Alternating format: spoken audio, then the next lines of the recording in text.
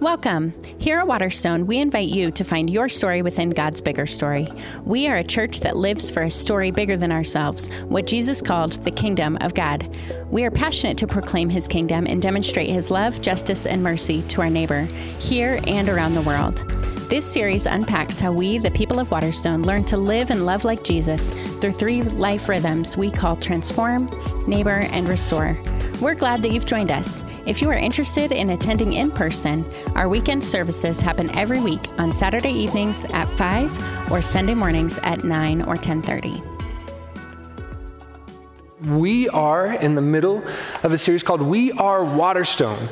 And whenever I hear the phrase, we are Waterstone, or we were talking about this series, I can't help but think of my high school basketball coach who used to say, we are Stallions. And we would say, yes, we are. It was like the cheesiest thing that we ever did. And I don't think that this title is actually cheesy, but that's just what's been going through my mind, so I thought I'd share it with you. But We Are Waterstone has been a series where we've been looking at who we are as a church and who we want to be.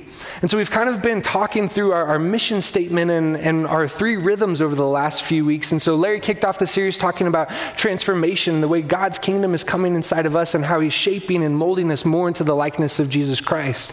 And then we had a guest speaker last week, Luke Mathewson, who came and talked to us about Jesus and how part of being the church of God is following after his heart and serving others before we serve ourselves. And today I'd like to take a moment to talk about neighboring. And when we talk about neighboring, I think that we have to acknowledge something, and that is that neighboring in our cultural moment is incredibly difficult. This is how we define the term neighboring here at Waterstone. We seek to invite others to find their story within God's larger story as we proclaim and demonstrate the way of Jesus through prayer, conversation, and invitation. And I say that this kind of call to neighboring, inviting others to find their story in God's story, is incredibly challenging in our cultural moment because let's be real, our culture has shifted drastically over the last 20 years. We now live in a post-Christian society, and that we used to be kind of relatively all defined by Judeo-Christian values, and that defined morality, and it no longer does. We live in a postmodern society where no one really believes in ultimate truth. And we live in a religiously pluralistic society where truth and religion are actually just a matter of preference, not fact. And being a Christian in this space, it's led to some drastic changes in our culture where we can often find ourselves feeling like the minority in a culture that is rapidly moving away from everything we were familiar with. And if you've ever experienced that feeling and just kind of thought, where in the world are we going as a nation, as a society, as a culture, you're not alone. And actually, statistically, that feeling is backed up. Gallup just released this past April a study that revealed for the first time since they have been tracking this, there are less people affiliated with a church than who are. And so for the first time since they've been tracking this, only 47% of Americans say that they are affiliated or involved at any level with a church. But even more disturbing than that number is the rapid rate at which that reality has come about. See, 20 years ago, it was closer to 68 to 70% of people in our country were affiliated and associated with the church. So we've just seen this massive exodus of people out of the church, and we've seen a reluctancy from our culture, from people to engage with the church. And in this shift, those statistics, I don't want to depress anyone, but they actually get a little worse because when you look at generational numbers, what we find is that Gen X is less affiliated with the church than baby boomers. And millennials, my generation, are less affiliated with the church than the generation before them. And Generation Z, this upcoming generation, is less affiliated with the church than any generation previously. And the question for us is, in this cultural moment, what does it look like to share the gospel of Jesus Christ with people who are fleeing the church and people who want nothing to do with the church? And for many of us, those statistics are not just statistics. Let's be honest, those statistics are our friends. There are family members, there are kids, there are parents. They're our coworkers. A few years ago, actually 10 years ago, when I came on staff at Waterstone, we kind of started this rhythm of neighboring, and it kind of became part of who we were as a church. And I remember having conversations about making sure everyone in the church was praying for people who didn't know Jesus, that we were in proximity to, that we had close relationship with. And I remember 10 years ago, as that conversation was happening, that I felt convicted because no one in my immediate friend group was unchurched. We had just moved here. We were working in a church, and my wife was going to seminary at a Christian school. And so everyone we knew Jesus. This summer, though, as we kind of talked through the rhythm of neighboring, what I've realized is that same conversation of praying for people who I know don't know Jesus, is that I would actually say over half of my friends fall into that category. But what was heartbreaking for me is that I realized that it was predominantly the same friends. That over a 10-year period, over half of my friends have walked away from the church. And in that cultural moment, when people who have heard the story of Jesus, people I have prayed with and read scripture with, want nothing to do with the church, what does it look like to share the good news of Jesus? And I know I'm not alone. Many of you have stories of friends and family members that you have prayed with, who you have sat beside, who no longer consider themselves followers of Jesus. And I think it's important for us to recognize the cultural moment that we find ourselves in. Because when we talk about neighboring, when we talk about sharing our faith, when we talk about bringing people into the kingdom of God, that is what we are facing. And I would add, not without some merit.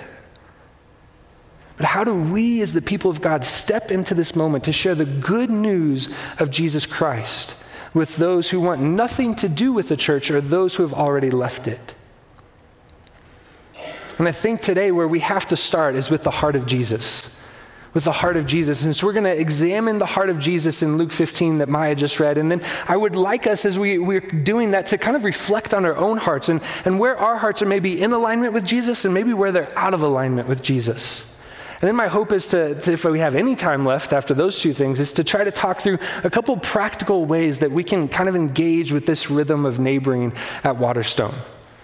And so to start looking at the heart of Jesus, I don't know if there's a passage in Scripture that reveals the heart of Jesus more deeply than Luke 15. It's the story of the lost sheep, the lost coin, and the lost son. And when you look at the story of the lost sheep, what you see is Jesus' heart for the lost. This is the way that this story begins in Luke 15, verses 1 and 2. Now the tax collectors and sinners were all gathering around to hear Jesus.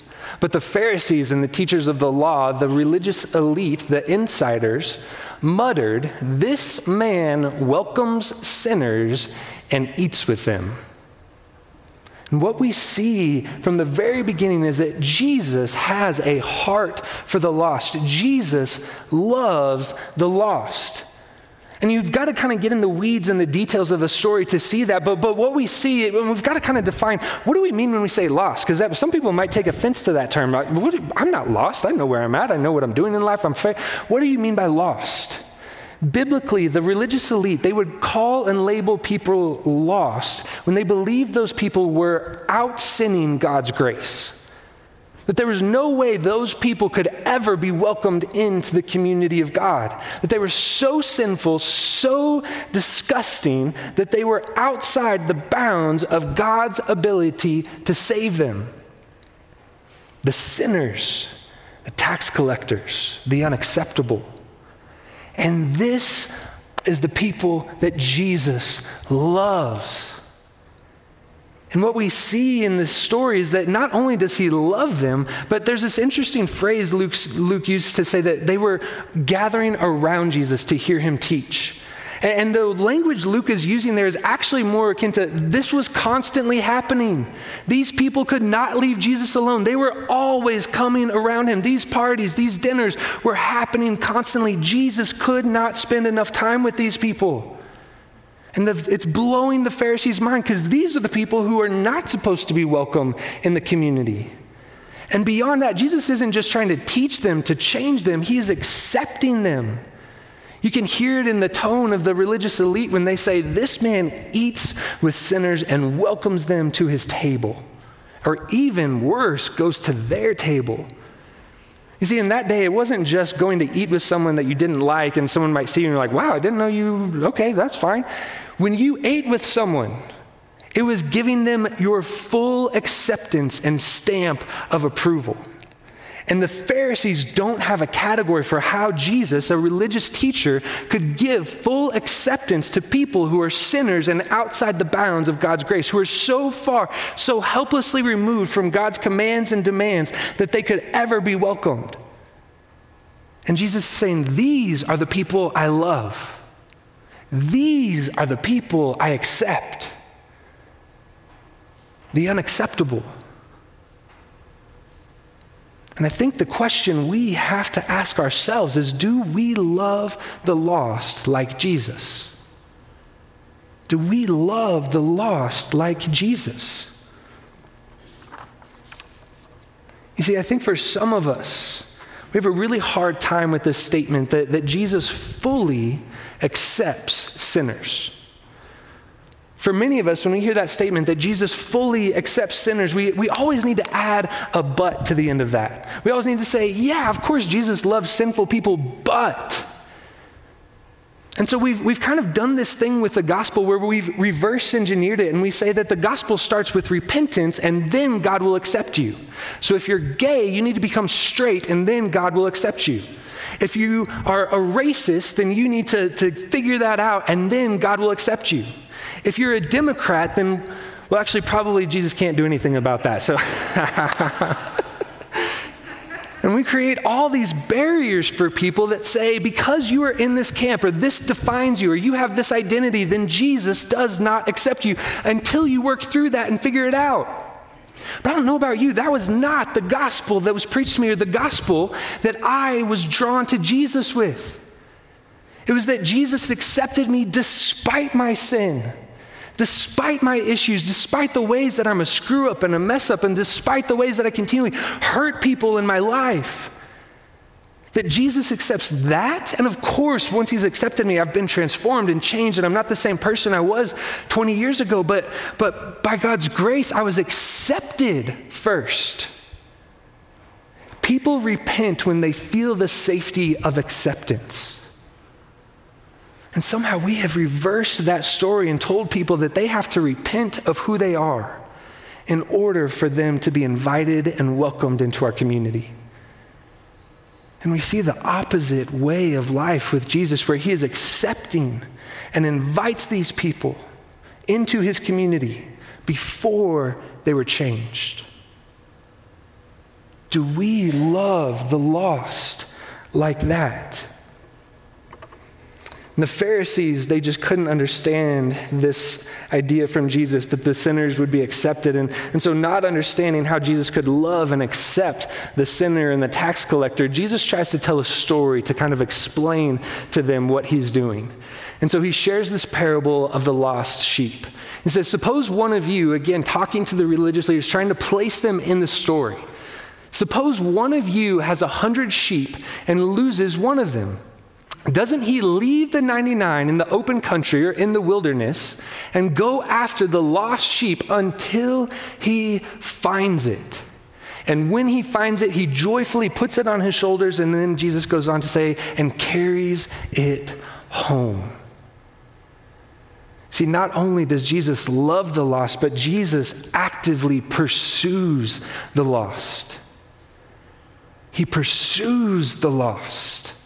Those who are considered outside the bounds of God's grace, who are so hopelessly lost that God could never find them. Jesus says, I pursue them until I find them. Is there someone in your life that you've ever given up on? Someone that you've given up on and thought they're just too far from the grace of God, or there's no way they'll ever come back to church with me, or there's no way that God will ever reach them. They have just run too far. I've had those moments of people I dearly, dearly love. God never has. There is no one that God has given up on. He pursues until he finds them. Jesus' heart is that he pursues the lost. And so many of us, we have a functional view of God where God is distant and aloof and removed and detached and passively involved in our lives. And yet what we see in the heart of Jesus in this parable is that God is not detached or passive at all. He is actively pursuing those who people think are too far gone.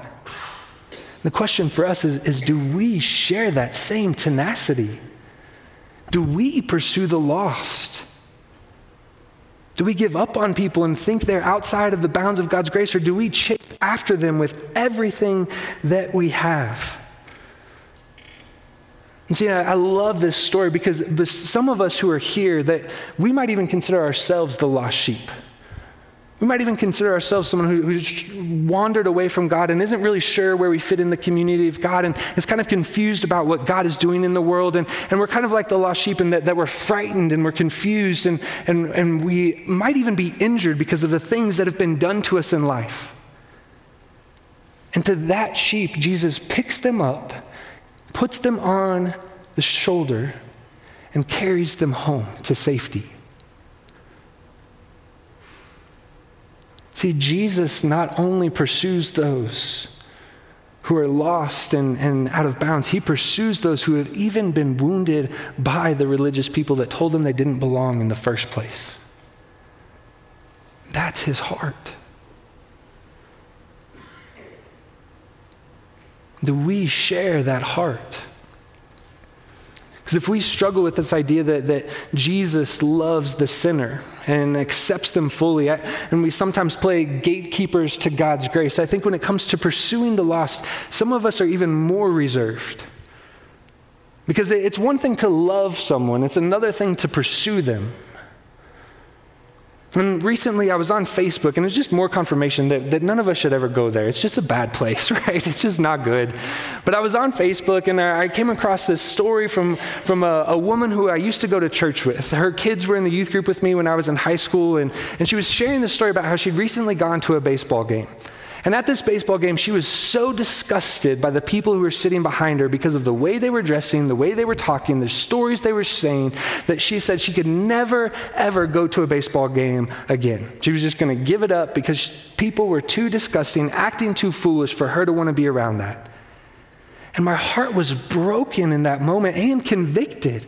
So that if we can't sit in a baseball game with the lost, how could we ever sit next to them in church? See, the reality is for many of us, we have trouble pursuing the lost because if we're honest with ourselves, we're not sure we actually like them. And again, in our cultural moment, I understand that sentiment to a degree because if we're honest with ourselves, there are people in our society, in our culture, who are actively against the church. They do not want the church to succeed.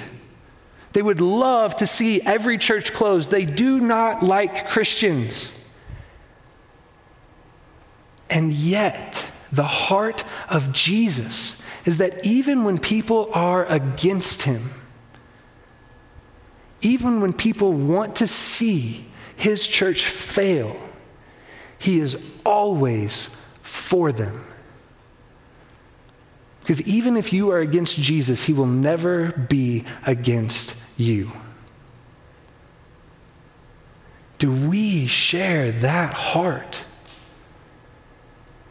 Are we willing to pursue the people who actively hate us? See, we have to recover this notion that lost people are lost. I think we come up with a lot of other names for them. They're not lost, they're stupid, or they're disgusting, or they're foolish, or they're our enemies, or they're evil, or they're bad. But no, they're lost. They're searching. Should invoke compassion in us, not condemnation. When we think of people who are searching and trying to find a way home, trying to find a way back to safety, are we there to pursue them and bring them back to the place they belong? Or would we say, "No, sorry"?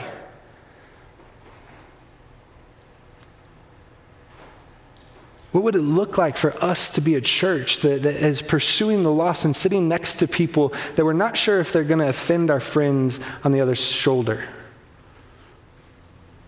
See, not only does Jesus, though, love the lost and pursue the lost, I love this story because the climax of the story is not when Jesus finds the sheep and takes it home. The climax happens after that when Jesus throws a party. Have you ever wondered what causes God to celebrate or what causes Jesus to laugh in joy? It's lost sheep being found. This is how he finishes the story. Then he calls his friends and neighbors together and says, "Rejoice with me, I have found my lost sheep. I tell you that in the same way there will be more rejoicing in heaven over one sinner who repents than over 99 righteous persons who do not repent." Jesus is ecstatic. Heaven throws a party and a celebration when lost sheep, lost people are found. I know so many people who, I just kind of think it's comical. So many of my friends, they hate their birthdays. They just hate being celebrated. They feel like it's an inconvenience. And you've probably been there too. You've been out to eat with your friends. You've been having a good time. And then all of a sudden, the entire wait staff comes over and starts singing happy birthday to you. You just want to crawl under the table and you wish you could die at that moment, right? Like, we don't like being celebrated. There's something about us that feels like we're unworthy of being celebrated. We don't want to be the center of attention. We don't want people calling attention. We don't want to inconvenience anyone. What Jesus is saying is that you are worthy of being celebrated, that if you are a follower of Jesus, if he has found you, there is a celebration in heaven like you cannot begin to imagine. There was a party that went on that you cannot begin to understand. The joy and the laughter that was taking place in that space. Is that what fills us with joy? Is that what we celebrate? The lost being found? You see, I think to live a life where we are causing heaven to celebrate means that we are an invitational people, inviting them to the celebration. We love them, we pursue them, and we invite them into the celebration of who Jesus is and what he has done. Let me ask it a little more pointedly. Do we live a life that causes heaven to rejoice and celebrate? When was the last time that you potentially felt anxious because you were in a spiritual conversation with someone that you didn't know if you had all the answers to? When was the last time that you felt somewhat awkward with a friend because you were trying to get the courage to invite them to Alpha and you just thought, I don't know, feels kind of weird? When was the last time you sat through a service at Waterstone or another church and you felt nervous and anxious because you didn't know what Larry or I would say that would cause the person that you brought sitting next to you to feel embarrassed or feel unsure of what we meant? I'm just kidding. Larry would never say anything like that, so you don't have to worry about it. Me, on the other hand, maybe. But do we step into those moments, those spaces, that awkwardness, that place where we are anxious because we don't know if we have the answers? Those are the ways that we engage with people that lead to the moments where heaven celebrates and rejoices. And I think if we're honest, most of us, I really believe this. We share the heart of Jesus. We love the lost. When we think of our friends and our family, we think that we want them to be in relationship with Jesus. And many of us are pursuing people in our lives, and we want to engage them with the gospel. And I just need to caveat this whole conversation. As I'm asking about if you're inviting people to Alpha or inviting them to church, it's not so that they join our programs. That's not the point of neighboring. We could care less if Waterstone is the place that they land and the place that they make church. We're not after butts in seats. We are after people who encounter the living God because we believe he is the most transformational, powerful, loving being to ever exist, and that meeting him changes your life forever. That is the encounter we're after. We don't need more people in small groups. We don't need more people in the worship center. We want people to meet Jesus. Are we willing to risk it and step into those spaces? And I think for many of us, we just feel poorly equipped to know how to do that. We have the heart of Jesus, we love the lost, we're pursuing the lost, and we just think, I don't know what to do because this world is crazy. And so I want to give just a couple of quick handholds, a couple of quick things that I think the ways we talk about neighboring can be fairly helpful in giving you some concrete understanding of how you could engage in a neighboring relationship with someone near you. And I need to say this, if you're here today and you were invited by someone and you think, this is really weird, I feel like I'm getting like a seat to something that I didn't expect today, we're not trying to do this because we think you're a project, or because we think that there's something wrong with you. We just think that Jesus is incredible and that he can change your life. And so when we talk about neighboring, there's really three ways that we try to engage with this rhythm of life we call neighboring. And the first one is that we invite you and we would ask you to pray for your lost friends, for your lost coworkers, for your classmates, for your roommates who do not know Jesus.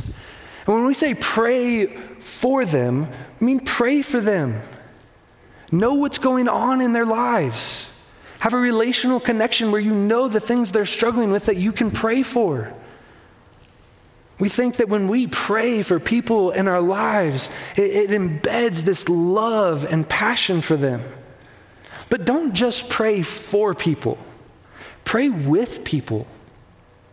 If you're in a relationship with a neighbor who's going through something, they're struggling, pray with them. Don't just say, oh, I'll be praying for that. It's amazing to me the number of people I encounter. We live in a time where people are so spiritual. So many of my lost friends, they spend a lot of time praying to the universe. They're open to prayer. Invite them into that space. Let them hear your conversation with God. Most people I encounter have no objection to being prayed for. In fact, I saw this play out in college, and if I've shared this story with you, please forgive me, but I think it's worth sharing again. In college, there was a town that everybody hung out in. There was a street called Dixon Street, and so on the weekends, everybody would go to Dixon Street, and they would just do what a lot of college kids do in a college town, and they would get drunk, and they would hook up, and there was all sorts of things going on, and drugs and fights, and there would be these preachers who would stand at the corner, and they would yell condemnation at these people. You're going to hell if you dress that way, or you're going to hell for drinking that, or you're going to hell for this. And people would fight them. I wanted to fight them at times. They were terrible. And nobody engaged with them other than in confrontation. I'll never forget one weekend we were down there and we saw a girl who was simply sitting on a bench and had a sign like a panhandler. And all it said is free prayer for anyone who needs it. She had a line around the block of people who were drunk, people who were doing all sorts of things, people who were high, people who had been in fights, they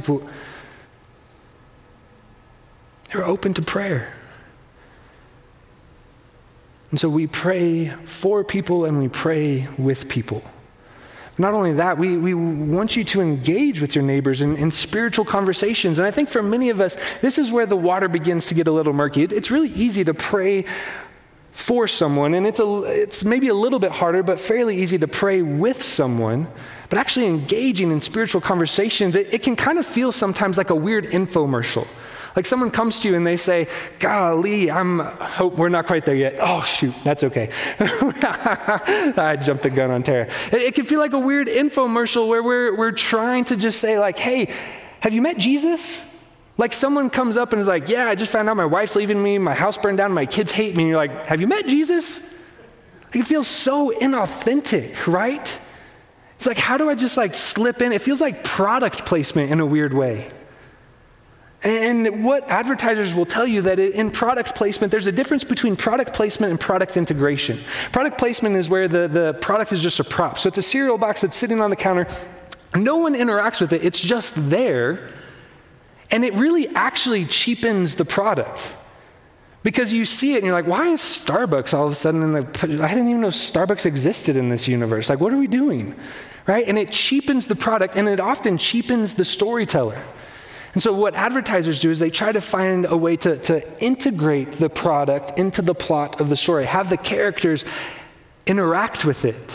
And we've seen a lot of examples, and you just saw them 2 minutes ago.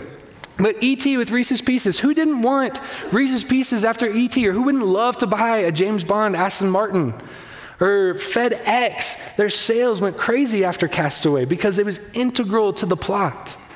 When we are engaging with people in spiritual conversations, if Jesus is not fully and wholly integrated into our lives, it will feel inauthentic and like weird product placement. And as followers of Jesus, we have to be fully invested and engaged with Jesus in order to bring that into our relationship with others. And this week I was trying to think through, okay, what does engagement actually look like in the moment? And I happened to be listening to a sermon by Matt Chandler where he had a very succinct way of kind of talking about how we can get to spiritual conversations with people. And I wanted to share with you, I want to give him credit, so I'm not stealing, but he talks about how everywhere he goes, whether it's to the coffee shop he goes to 5 times a week or the gym he goes to maybe 1 time every 2 weeks, right, that's true for all of us, is that he looks for surface conversations. So where are those surface conversations where someone's just like, hey, pretty hot for September, right? This kind of sucks. And where those surface conversations move to an opening for serious conversation. My kid is feeling really lonely in high school. To a spiritual conversation. Man, that sounds really difficult. I would love to talk more with you about that.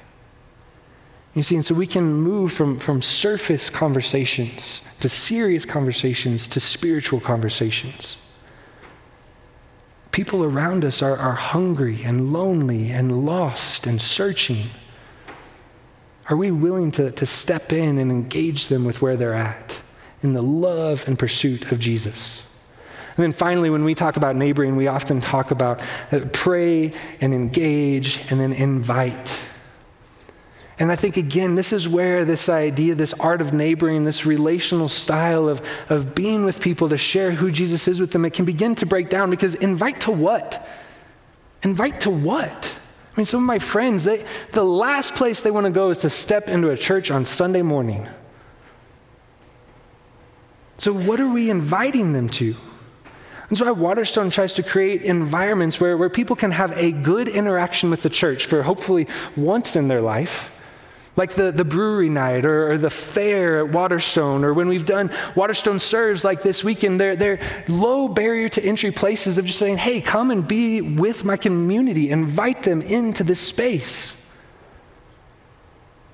I will be honest, I don't know that in 2021, inviting someone to come to church with you on a Saturday night or a Sunday morning is the best place for them to enter conversations. There's too much baggage. It's not a bait and switch, but build relationships and invite them into some of those places. I think another great option, we've talked about it before, is Alpha. Alpha is a place for people who are lost and searching, people who don't know what they believe and are trying to figure out what they believe. And it's conversations that are safe for people to explore that. It's a great place to invite someone who's trying to figure out what they believe. But the truth is, invitation is hard. Loving the lost, pursuing the lost, inviting them into our community, it's hard. Invitation is risk. It's risk of rejection. It's risk of social collateral. It's risk of awkward. It's risk of discomfort. It's hard.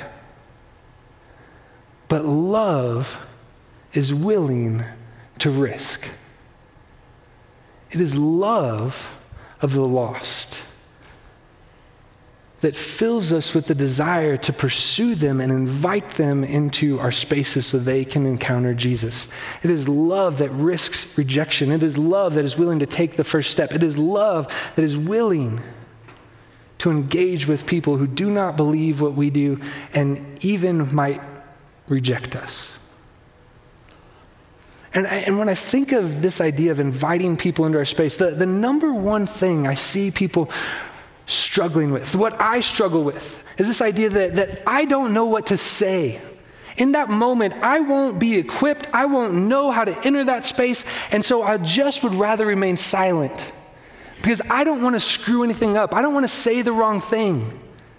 And I firmly believe this with all my heart. That is a lie that the church has believed from the pit of hell to keep people from knowing and encountering Jesus Christ. That you are equipped.